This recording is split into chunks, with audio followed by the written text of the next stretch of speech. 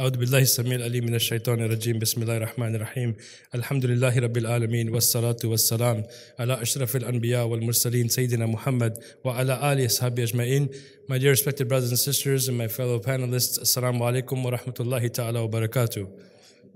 Inshallah, you sound like you didn't have lunch. Did you have lunch? Assalamu alaikum.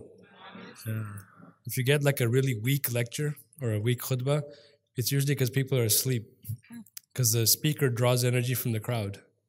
So if you get like a really good salam, then like I can give that back to you. Yeah. Ali, are we going to have a Q&A? Okay, so time-wise, 15? All right, safe recording? Inshallah. So Allah subhanahu wa ta'ala gathers us, alhamdulillah, at a time when it seems like there are so many trials and tribulations impacting the average individual, and yet Muslims are not immune to facing those difficulties, not only in our individual lives, but also and especially as a collective, as a community. In our earlier session, we talked about trauma and this notion of how we're just learning as a community to understand and to accept the fact that it's okay to get help, to seek assistance. It's okay indeed, and to get rid of, if you will, the stigma from seeking mental health and other sort of services. It is important, I think, for us to keep going back to this notion that I'd mentioned in an earlier lecture, that we're talking about this in connection with faith really at a time when there's such a very systematic attack on the concept of faith, on the concept of being connected with God or of being spiritual. And so it should not be lost upon us that our children, and indeed we ourselves, may actually be impacted by that level of spiritual arrogance that essentially says that I am everything, I don't need anyone else, especially not prayer, especially not a connection to any religious community. I can manage this on my own. The reality is, and the research shows this, and some of it was mentioned earlier, the reality is you're not actually going to be able to get over a major crisis or to get over a collective crisis, if you will, without actually processing what occurred, without actually allowing space for you to process what occurred. Much of the conflict we see in families, especially as the children grow older, and then also when younger folks are getting married and then issues arise, it sometimes has less to do with the husband and wife or the parents and children and more to do with unresolved trauma, unresolved crises that nobody bothered to acknowledge, let alone address. And so when we get together and when we start to reflect on these topics, especially from the side of Yaqeen Institute, our focus is to say, nothing should come between you and Allah subhanahu wa ta'ala and to create in you a spiritual crisis if there are sufficient resources to be able to help you to indeed rise above that. The title of this talk is very interesting because if you think about that, it makes it seem as if what?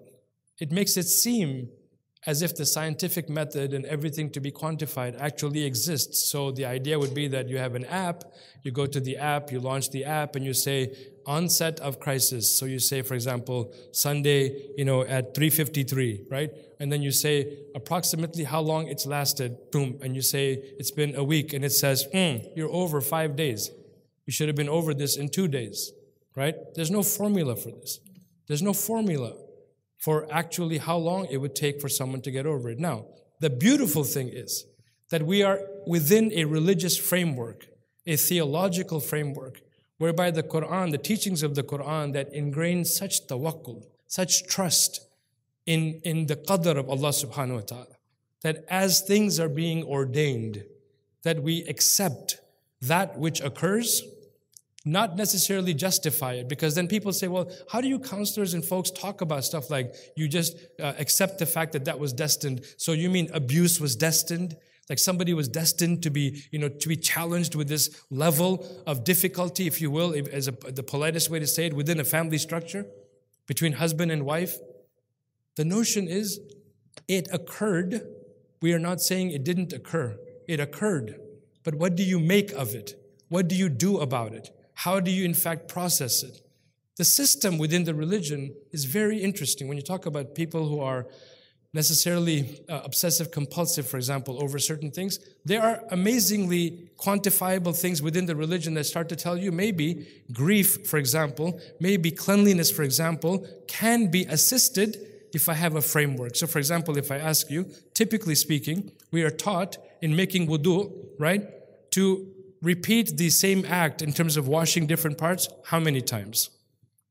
How do you all know that? How do you all know that? You should say it's from the Yaqeen app.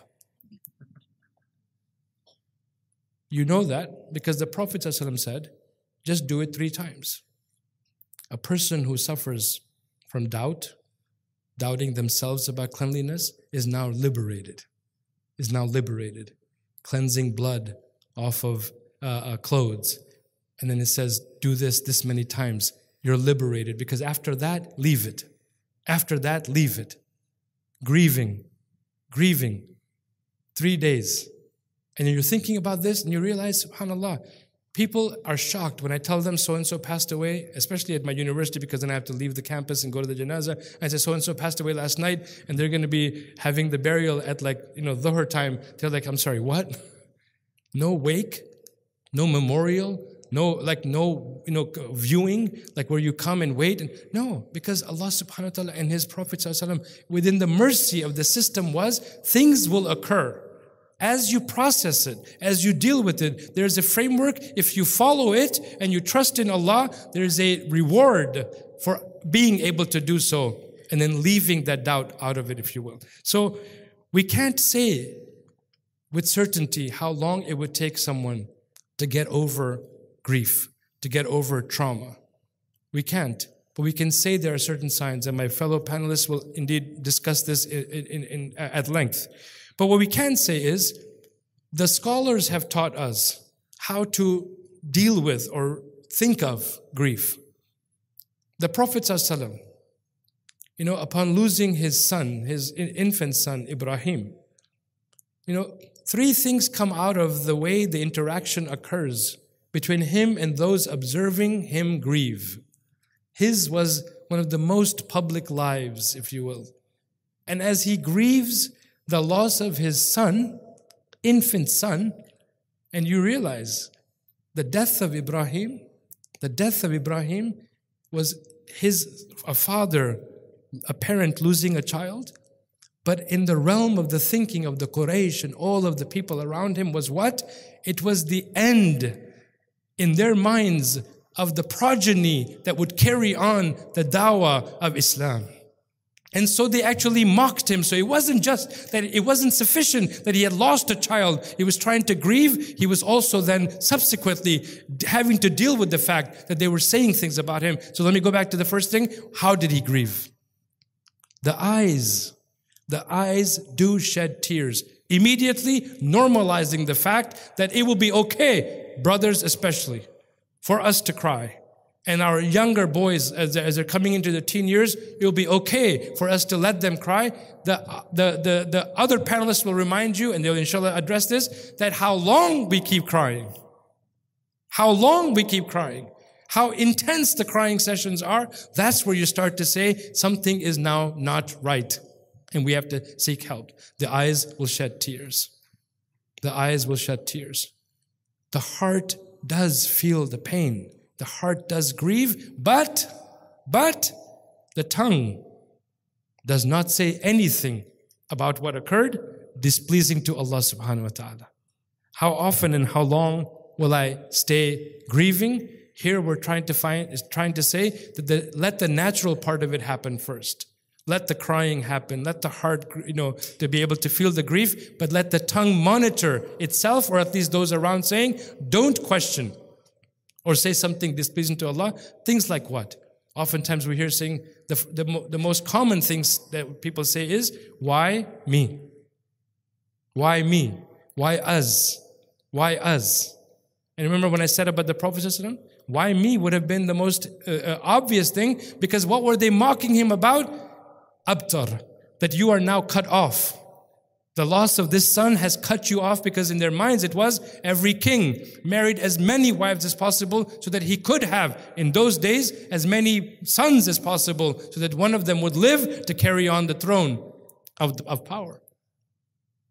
And in that moment of despair, when he's being mocked and said, you are abtar, you are cut off, Allah subhanahu wa ta'ala revealed, which is why you go back to using the Quran also to realize and say, maybe I should seek guidance, not only from the Quran, as was mentioned earlier, but also the professional help, and make it a combination. The Quran is revealed saying, Inna a'tainaka al-kawthar, fasalli li rabbika wanhar, inna shaniyaka huwa al-abtar.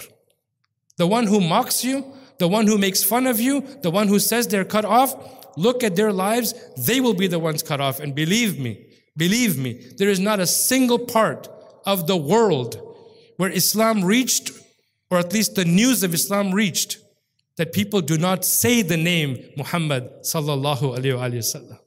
That they don't utter the name Muhammad sallallahu alayhi wa sallam.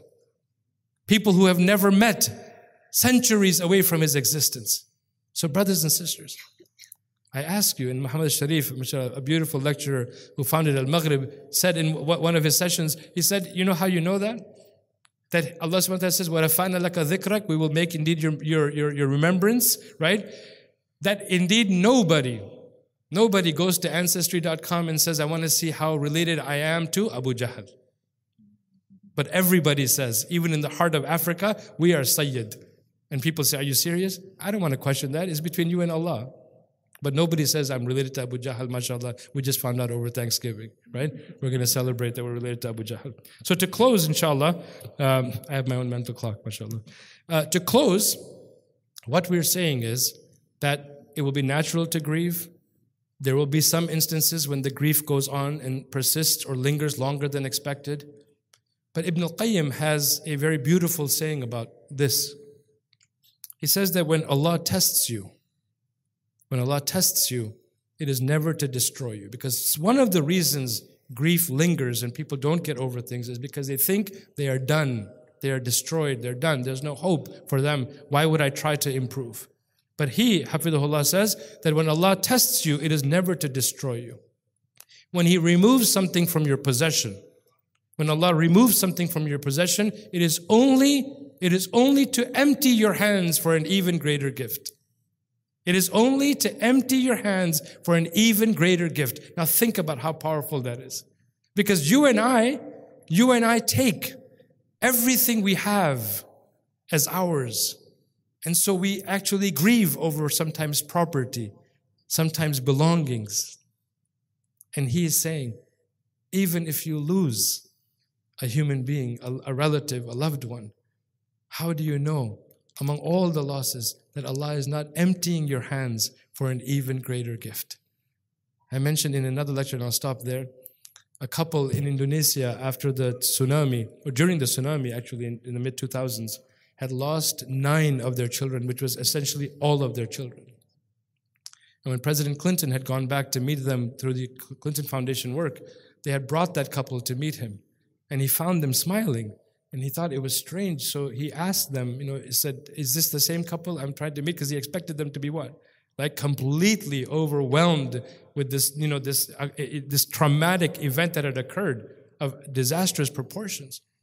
And then when they approached, the translator said they're smiling because she has received the news that she is expecting again. She's expecting again. The other 9, Allah has taken them. But now He has given a new sign, a new hope for that family. And so they accepted it and they smiled. Brothers and sisters, a lot to be hopeful for.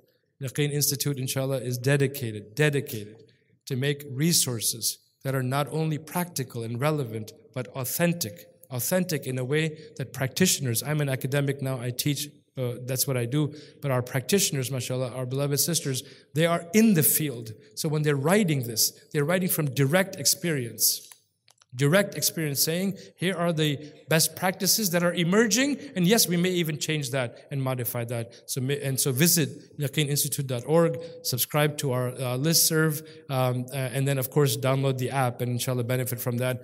all of the resources, inshallah, will always remain free. That's the commitment that Sheikh Omar Suleiman has made. And then he has charged the rest of us to go raise the money so that the community will benefit from those resources. May Allah bless us. May Allah indeed help those of us. Sometimes we treat these lectures as if it's just a lecture. Maybe there are those who are hearing these words and for whom it's a very direct touch to their heart. May Allah improve your condition. May Allah indeed bless you and allow you to persist in that which you're experiencing and grant you inshallah an opening. Jazakumullah khairan. Assalamu alaikum wa rahmatullahi wa barakatuh.